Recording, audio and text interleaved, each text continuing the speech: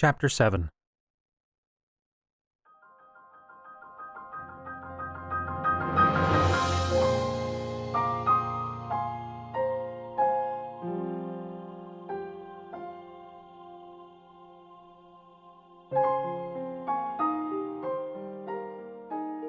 The next day brought with it a torrential downpour. Lightning forked across the sky, and thunder rumbled. The road Link traveled on quickly was thick with mud, causing Spirit's hooves to stick and suck with every step. Link wore both the hood given to him by Telma, as well as his full cloak, yet it did little to block the rain. Spirit plodded slowly, their path beginning to take them ever higher, and it became apparent to Link that his trip to Hateno village would almost certainly be delayed by a day. Still, he did what he could to press on. He rode parallel to the river for a time, before it angled away from him, and he found himself riding down into a valley. He was surprised to see what appeared to be the remains of an old horse track just south of the road he was on. In the center of the muddy track were several old buildings, most of which had collapsed over the years, but there remained a few that stood. He dismounted, boots squelching in the mud, and took hold of Spirit's halter to lead him towards the old track. As he crossed past a broken gate, he saw a sign that said, Equestrian Riding Course and Training Center. Interested, he glanced back up at Spirit and met the large horse's eyes. He wasn't sure, but he thought that his horse did not seem too terribly impressed. Deciding that, perhaps, he'd already been traveling alone for too long, he continued towards the building in the center of the camp that appeared still standing. As he approached, he noticed an orange glow coming from one of the windows. Someone had already apparently taken shelter from the storm within. Link hesitated as he neared the door. Did he wish to disturb whoever was in there? Another thunder crash and heavier rainfall gave him his answer. He knocked on the door. After a few moments, he knocked again. When he received no answer after the second series of knocks, he sighed and opened the door. It swung slowly open, on rusty wooden hinges. "Hello?" he said, as he looked into the single-room building. "I wish to see if I could—" He fell silent. Staring back at him from within the building was not a huddled group of Hylians. Instead, a group of bokoblins and two of the larger moblins had gathered around a raging fire that was already likely too large for the meager fireplace. One of the moblins stood and held a long, rusted blade, and two of the bokoblins were running to grab their respective weapons from a nearby wall, which in this case seemed to be a pair of pitchforks. Swearing loudly, Link took several steps back, pulling Spirit back from the house. The thunder seemed to rumble in time with his hammering heart. He quickly pulled his cloak away from him, throwing it over Spirit's saddle, and slapped the horse's rump, sending him trotting away. Link pulled his sword from his sheath and waited for the creatures to come out after him. The moblin stepped into the doorway, just out of the rain, and roared at him in a loud, threatening tone. It held its sword lazily, its tip against the wooden floor of the cabin. Behind it, Link could see the two bokoblins armed with pitchforks, lifting their weapons over their heads and calling out after him. Despite their threatening postures, and presumably equally threatening words, none of the monsters left the dry warmth of the cabin. He continued to slowly back away, watching the monsters in the doorway warily, while keeping his eyes out to the sides for potential ambushes. No ambushes came, however, and he soon reached Spirit, who snorted at him in irritation. The moblin roared at him once again and pounded a meaty fist into its chest. A warning, he thought. Sighing, he mounted Spirit and spurred him into motion. The horse responded with the same plodding walk that he had been using all day, clearly as unhappy with their current predicament as Link was. Behind them, the door to the cabin slammed shut with a muted thud. Link was in a foul mood for the rest of the day. The rain did eventually break around nightfall, but the night brought no relief from the chill that had soaked into his bones. When they reached the forest that stood only a few hours outside of Hateno village, Spirit simply refused to go any further, snorting when Link tried to keep him moving. He had thought to try and keep walking to Hateno, but his horse made it clear that was not to be this night. Later, after he was finished cursing the stubborn horse, and he had built up a weak fire from what little semi-dry wood he was able to find, Link reflected that it would probably be better to ride into town during the day. Riding into Kakariko Village at night had nearly gone very poorly for him after all. He did make one last grumbled curse towards Spirit before rolling over and attempting to get some sleep while lying on a wet and cold cloak. A scream woke Link from his slumber early the next morning. The sun had only begun to lighten the sky overhead, and a cool fog had settled around Link in the forest. His little fire had long since sputtered out, and he felt no drier nor warmer now than he had been the previous day. "Now, watch out!" A woman's voice, followed by another woman's voice grunting in pain or exertion. He rose to his feet, fighting with the cloak wrapped around him. When he'd finally extricated himself from it, he began to hear the other noises. Snorts and laughs, inhuman grunts, and a familiar-sounding screech. Bokoblins. At least 3 of them. Link grabbed his sword and shield, and took off in the direction of the sounds. It was difficult to see in the thick fog, but he followed the sounds of a struggle. He soon saw what looked like the glow of a torch, and moments later, he came upon the commotion. 2 women, each wearing simple clothes and boots, as well as backpacks, stood back to back at a small clearing surrounded by trees. One of them held a torch out in front of her, while the other had a short sword in her hand, though she did not seem to be holding it very expertly. The one with the sword was favoring one of her legs. They were surrounded by 3 bokoblins, 2 of which had clubs, and one that had a half of an old pitchfork. The nearest bokoblin holding a club turned and looked at him warily, having heard the noises of Link's approach. Its expression grew covetous when it saw his sword. It ran at him, swinging its club in an easily predicted arc that he batted away with his shield. He stabbed the bokoblin through the chest, dropping it. 1. The other 2 bokoblins were a little wiser than their fallen brethren, and split to come around Link, attacking from either side. The bokoblin with the half pitchfork lunged forward with a war cry, while at the same time, its brethren on the other side swung its club at his head. He executed a backflip that took him out of range of both attacks, landing on the ground a few feet back. He nearly slipped on the wet grass, but dug his toes in and launched himself forward, first cutting down the club-wielding bokoblin and blocking another stab by the pitchfork bokoblin with his shield. 2. When the bokoblin again attempted to stab Link with increasingly desperate motions, he knocked the pitchfork aside and thrust his sword into its stomach. 3. With the last of the bokoblins disposed, Link turned back to the 2 women, breathing deeply. The woman with the sword leaned against the other one, still favoring one of her legs. The woman with the torch eyed Link with a mixture of awe and some fear. "Wow," said the woman with the sword. She had shoulder-length brown hair and green eyes. "See, Megan, I told you that we'd be fine so close to the village." "Fine?" Megan had short black hair and gray eyes. Her voice was shrill and near panicked. "Now, we almost died. I told you that there had been bokoblins sighted around here and that it wasn't safe to go out until they'd been cleared away." "Which they now have been." The woman named Nat eased herself down to the ground, placing her sword on the ground and running her fingers down her leg to her ankle. She winced. "Think I just sprained it. It's not bad." "Are you both all right?" Link asked. "Oh." Megan looked back at Link, looking suddenly embarrassed. "I'm sorry. Thank you for saving us. My sister insisted that we come out early to look for mushrooms. Truffles." "Truffles?" Megan said, shooting her sister an exasperated glance. "We'd heard that there were monsters in the area, but she didn't think they would come so close to the village." "You won't be complaining when I'm cooking dinner tonight," Nat said, carefully removing her boot. He could see her ankle was noticeably swollen, even in the flickering torchlight. "Are you from Hateno Village?"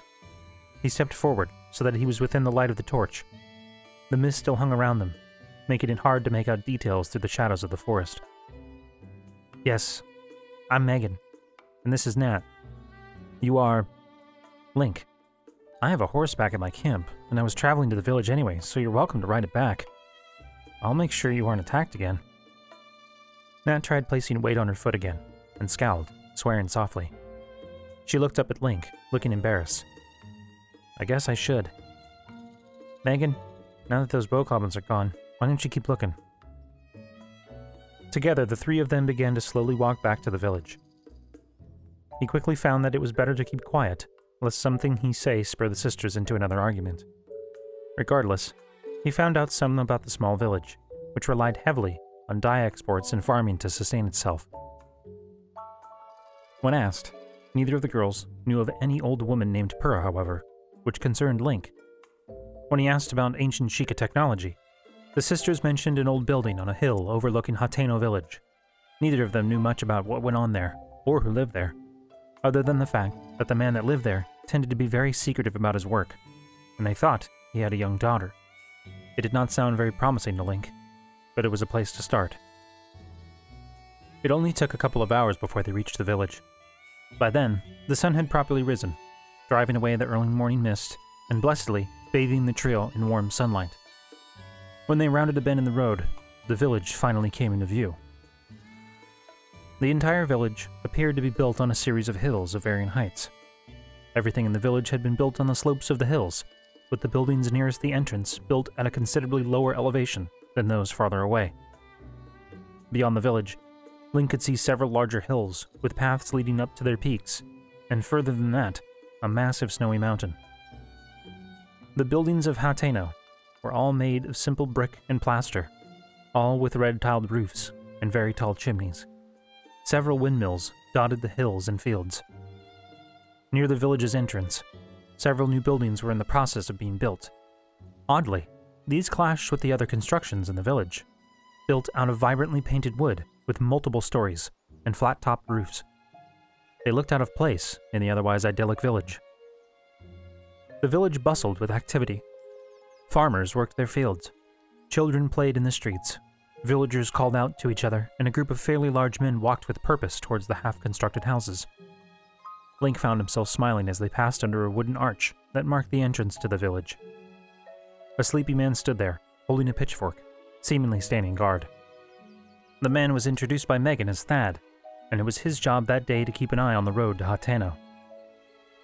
Thad asked about Nat's injuries, growing increasingly bewildered when she assured him that it was nothing, and that he shouldn't worry about the bokoblins in the forest anymore. Exasperated, Megan tried to explain, but Nat insisted they keep moving, spurring Spirit into motion with her good leg. This resulted in a confused Thad taking off his straw hat and scratching his head as they walked away. Link grimaced inwardly. Would he quickly become known in this village as the savior of these two women? He supposed that was better than being known as the hero from legend. At least he could remember saving the women. Still, it was more attention than he wanted. As he pondered this, he noticed a strange structure tucked behind a few other buildings and houses in the village. It appeared made entirely of black stone, and was shaped into a roughly conical shape, with a flared base and a flat top. A glowing orange Sheikah eye had been emblazoned upon it, over what looked a lot like one of the doors from the Chamber of Resurrection, still closed. What was that? Oh, that? Nat said when asked.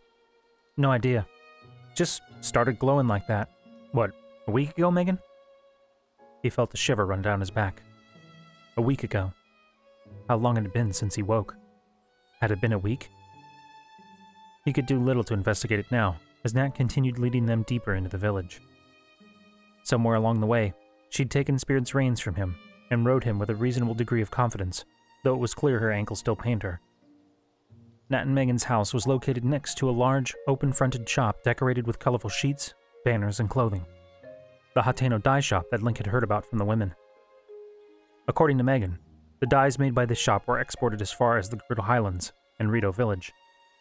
Link found the side of the shop to be a little fascinating. Inside the open-fronted shop, he could see fabrics of an impressive array of colors displayed outside, with even more examples of colors inside. Once they reached the house, Link assisted Nat in getting down off of Spirit. Megan took her arm once Nat was on the ground, supporting her. Once seeing the women safely home, he moved to take Spirit's reins in hand again.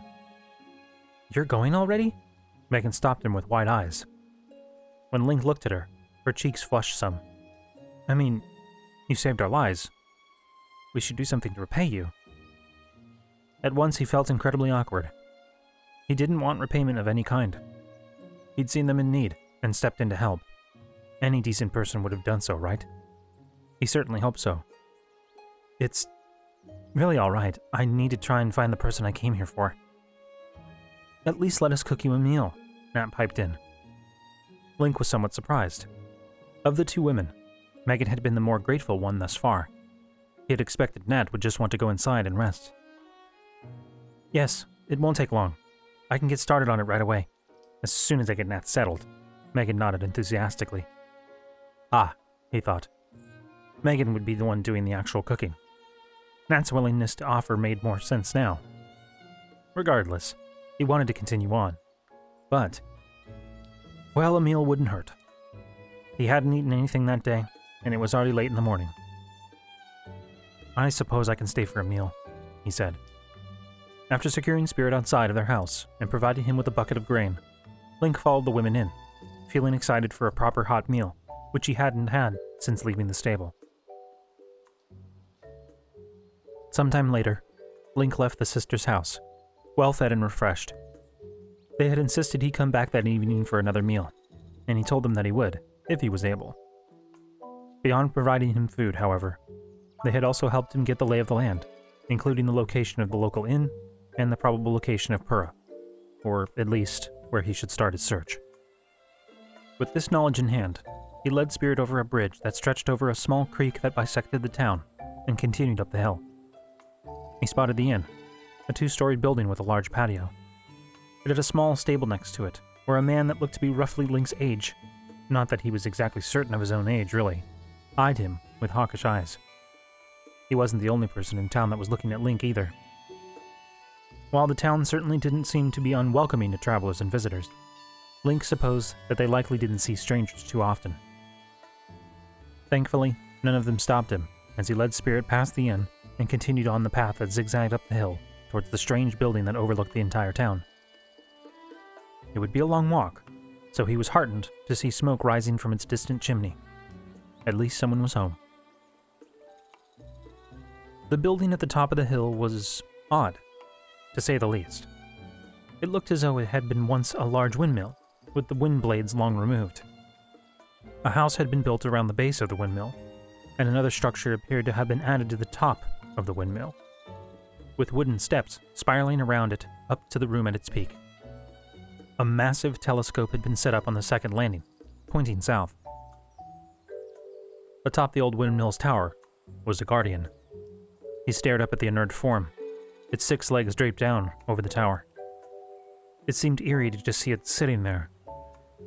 The others that Link had seen had all been seemingly frozen or destroyed in the middle of battle. But this one, it must have been brought here from somewhere else. But how could they have lifted it and placed it all the way up there? He approached the door to the building. Hesitantly, he raised a fist and knocked. He waited for a few moments before the door was flung open by a little girl. She was Sheikah by the look of her gray-white hair, wore bright red spectacles, and had a truly strange-looking golden bow in her hair made to look like an owl's face, with shining blue eyes and a beak. She looked up at Link, seemingly irritated, but then gasped sharply. She took a step back from him, eyes wide. "Oh!" She eyed the Sheikah slate at his hip, and then she gazed up at his face, studying him. "Oh! You must be here to see the director." The look of shock was masked by a sudden businesslike expression. Link was not sure what to make of the little girl before him. She didn't look like she could be any older than 6 or 7, but there was something to her eyes that made him feel strangely uncomfortable. Yes, I was sent here by Impa, of Kakarika Village. She told me to look for her sister, Pura. Is she—" The girl's lip twitched, and he noticed that she was grabbing the hem of her little white dress with both of her fists. "Oh yes, the director is in the back." She thumbed over her shoulder at another figure at the back of the room. It was a Sheikah man, who eyed Link and the girl with pursed lips. "Oh, I was hoping to find Pura here," Link said, frowning. He looked back at the girl. "But I will, talk to the director, thanks." He began towards the man when he heard the girl behind him snickering. He frowned and glanced back, just in time to see her straighten and force a serious expression on her face again. He sighed and continued toward the Sheikah man, who he noted looked increasingly exasperated. As he walked across the spacious room, he began to notice the objects inside of it. Off to the one side, was one of the large stalactite-like stones and pedestals like he'd found in the towers. There was also some pieces of machinery that looked a lot like pieces of guardians. Mostly, however, there was just an incredible number of books and loose sheets of paper with cramped writing on them scattered all about the room. They formed piles and stacks all over the floor, on the table in the center of the room, on the shelves and desks to the peripheries of the room. It was chaotic. In fact, the only place that wasn't chaotic was the corner where the Sheikah man stood. His corner was neat and well organized, with books lining a large number of bookshelves. Link wondered how he could keep his corner so clean while letting the rest of the room fall into such disarray. "Good afternoon, sir," the Sheikah man said when Link reached him. Link saw him glance down towards the Sheikah slate on his hip, and grew self-conscious when a look of recognition passed over the man's eyes. "Oh, that is the actual Sheikah slate, isn't it?" He looked back up, eyes discerning. "That would make you Master Link, would it not?" "Yes," Link said, trying to keep himself from grimacing. Yet another person that seemed to know of him, while he still felt blinded by his lack of memories. "Impa sent me." "Oh yes, Lady Impa did warn us that you would be coming soon. We received a pigeon from her yesterday. I assume she probably sent one to Master Robbie as well." The Sheikah man looked thoughtful, tapping his lips with his finger. "Perhaps I should do so, just in case. I'm certain he would like to know of your return as well." Link had no idea who this Master Robbie was, nor did he particularly care at the moment. "I was sent here to speak to Purah. My Sheikah slate is not working properly, according to Impa. She told me that Purah might be able to fix it." "What?" The little girl ran up behind him, and before he could react, snatched the Sheikah slate off his belt, inspecting it. "Hey!" Link said, alarmed. The girl ignored him, and scampered over to the table in the center of the room, climbing onto a tall stool and setting the Sheikah slate down. She began to tap the screen furiously. Link pursued her, worried that this child was going to break the Sheikah slate before he even had a chance to speak with Purah. "I don't think you should be playing with that. It isn't a toy. Why don't you give it back to me before..." He trailed off, eyeing the device. Instead of showing the various rooms available, the screen on the Sheikah slate now showed a great deal of text, which the girl was reading with apparent interest. The Sheikah man stepped up behind him, looking over his shoulder at the girl and the device. When Link looked back at him, he merely shrugged, smiling warily. "Master Link, my name is Simon. I'm actually the director's assistant. Let me introduce you to the real director and the woman you seek, Miss Purah." "Check it!" The girl spun in her stool to grin up at Link. She winked at Link in a childish way. "Had you fooled? You really thought that Simon was the director, didn't you, Linky?" "Linky?" Link thought, staring at the girl with a confused expression. He looked back at Simon. "I think there might be some kind of misunderstanding. Impa told me I was looking for her sister." "Uh-huh," said the girl. "She told me that her sister would be here." Yep. The girl didn't even seem to care that Link was addressing Simon, and kept interrupting Link as he spoke. "I don't see how Impa's sister could be so adorable, sweet, cute as a button. Young. Well, click snap, that's a fun story," the girl said, snapping her fingers to draw Link's attention back to her. "You see, I was experimenting with a rune that would reverse the aging process, and snap, here I am, the youngest 120-or-so-year-old woman you'll ever meet." "Your Impa's sister?" "The one and the same." She snapped her fingers as if suggesting to Link that he needed to keep up. "Impa's my baby sister." She seemed to find this quite funny, as she giggled after saying it. "My much older baby sister." Somehow, Link found himself accepting this. He himself was well over 100 years old. He'd spoken to a spirit and a bodiless princess, fought monsters, and found out he was supposed to defeat an ancient evil monster. What was one more impossible surprise? Simon brought him another stool, and Link gratefully sat down. Then, Impa asked me to come see you. She said that the Sheikah slate was missing some of its runes, and that some of them might actually be able to help me recover my lost memories. Oh, so you were right. The Shrine of Resurrection did cause memory loss. Good to know. She grabbed a piece of paper and a quill, scratched a line beneath a paragraph that she'd already written on, and began to quickly scribble notes under that line, speaking softly to herself as she did so. As expected, after 100 years in the slumber of restoration, subject has lost all memories. Noted. She punctuated the statement by tapping the quill on the page and replacing it in the inkpot. Do you think she's right? Will the other rooms help me recover my memories? She looked at him with a raised eyebrow. How am I supposed to know? I work on machines and ancient technology, not highly on brains. Her eyes fell back down to the sheet of slate, tapping her lip curiously. Now, I need to figure out why these runes disappeared. They were there 100 years ago when I put you in the Shrine of Resurrection. You put me in the shrine? She sighed dramatically and snatched up her quill, beginning to write again. Subject appears to be very persistent after 100 years of slumber. Perhaps side effect of memory loss? Uncertain. Will continue further after work is complete on Sheikah Slate. With that, he had been dismissed. Purah turned back to inspecting the Sheikah Slate, waving one hand at him in a shearing motion. Feeling confused and more than a little frustrated, he did as she suggested, walking back outside to give her space. Before too long, Simon brought out a cup of tea, apologizing for Purah's eccentricities, but assuring Link that she would get the Sheikah Slate fixed in no time.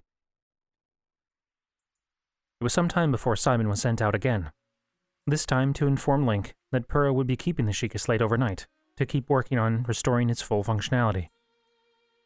He lamented the fact that they did not have a guest bed, and that Link would probably be more comfortable down at the inn in the village.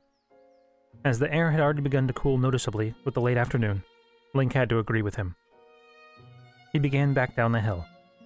The descent went by much faster than the ascent, thankfully, and he was able to reach Hateno village before the sun had set, though just barely. His first stop was the inn, where he had paid a handful of his rupees for a bed and a spot in the stable for Spirit. The innkeeper also offered him a meal, but he declined, remembering his promise to visit Megan and Nat for supper. The rest of the evening passed pleasantly for Link. The two sisters seemed to fight more often than not, but they clearly cared for one another. They also had plenty of stories to share. Nat, particularly, was able to tell Link of several notable legends in the area, including that of an evil demon-possessed statue that was supposed to be hidden somewhere near the village, and of a hero from their village that bravely fought off dozens of guardsmen at Fort Hateno before perishing. This story made Link distinctly uncomfortable, and he quickly changed the subject.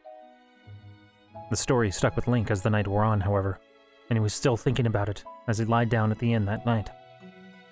Village legends spoke of a hero that had grown up and lived in this very village, a knight that fought the Guardians in one grand final battle at Fort Hateno.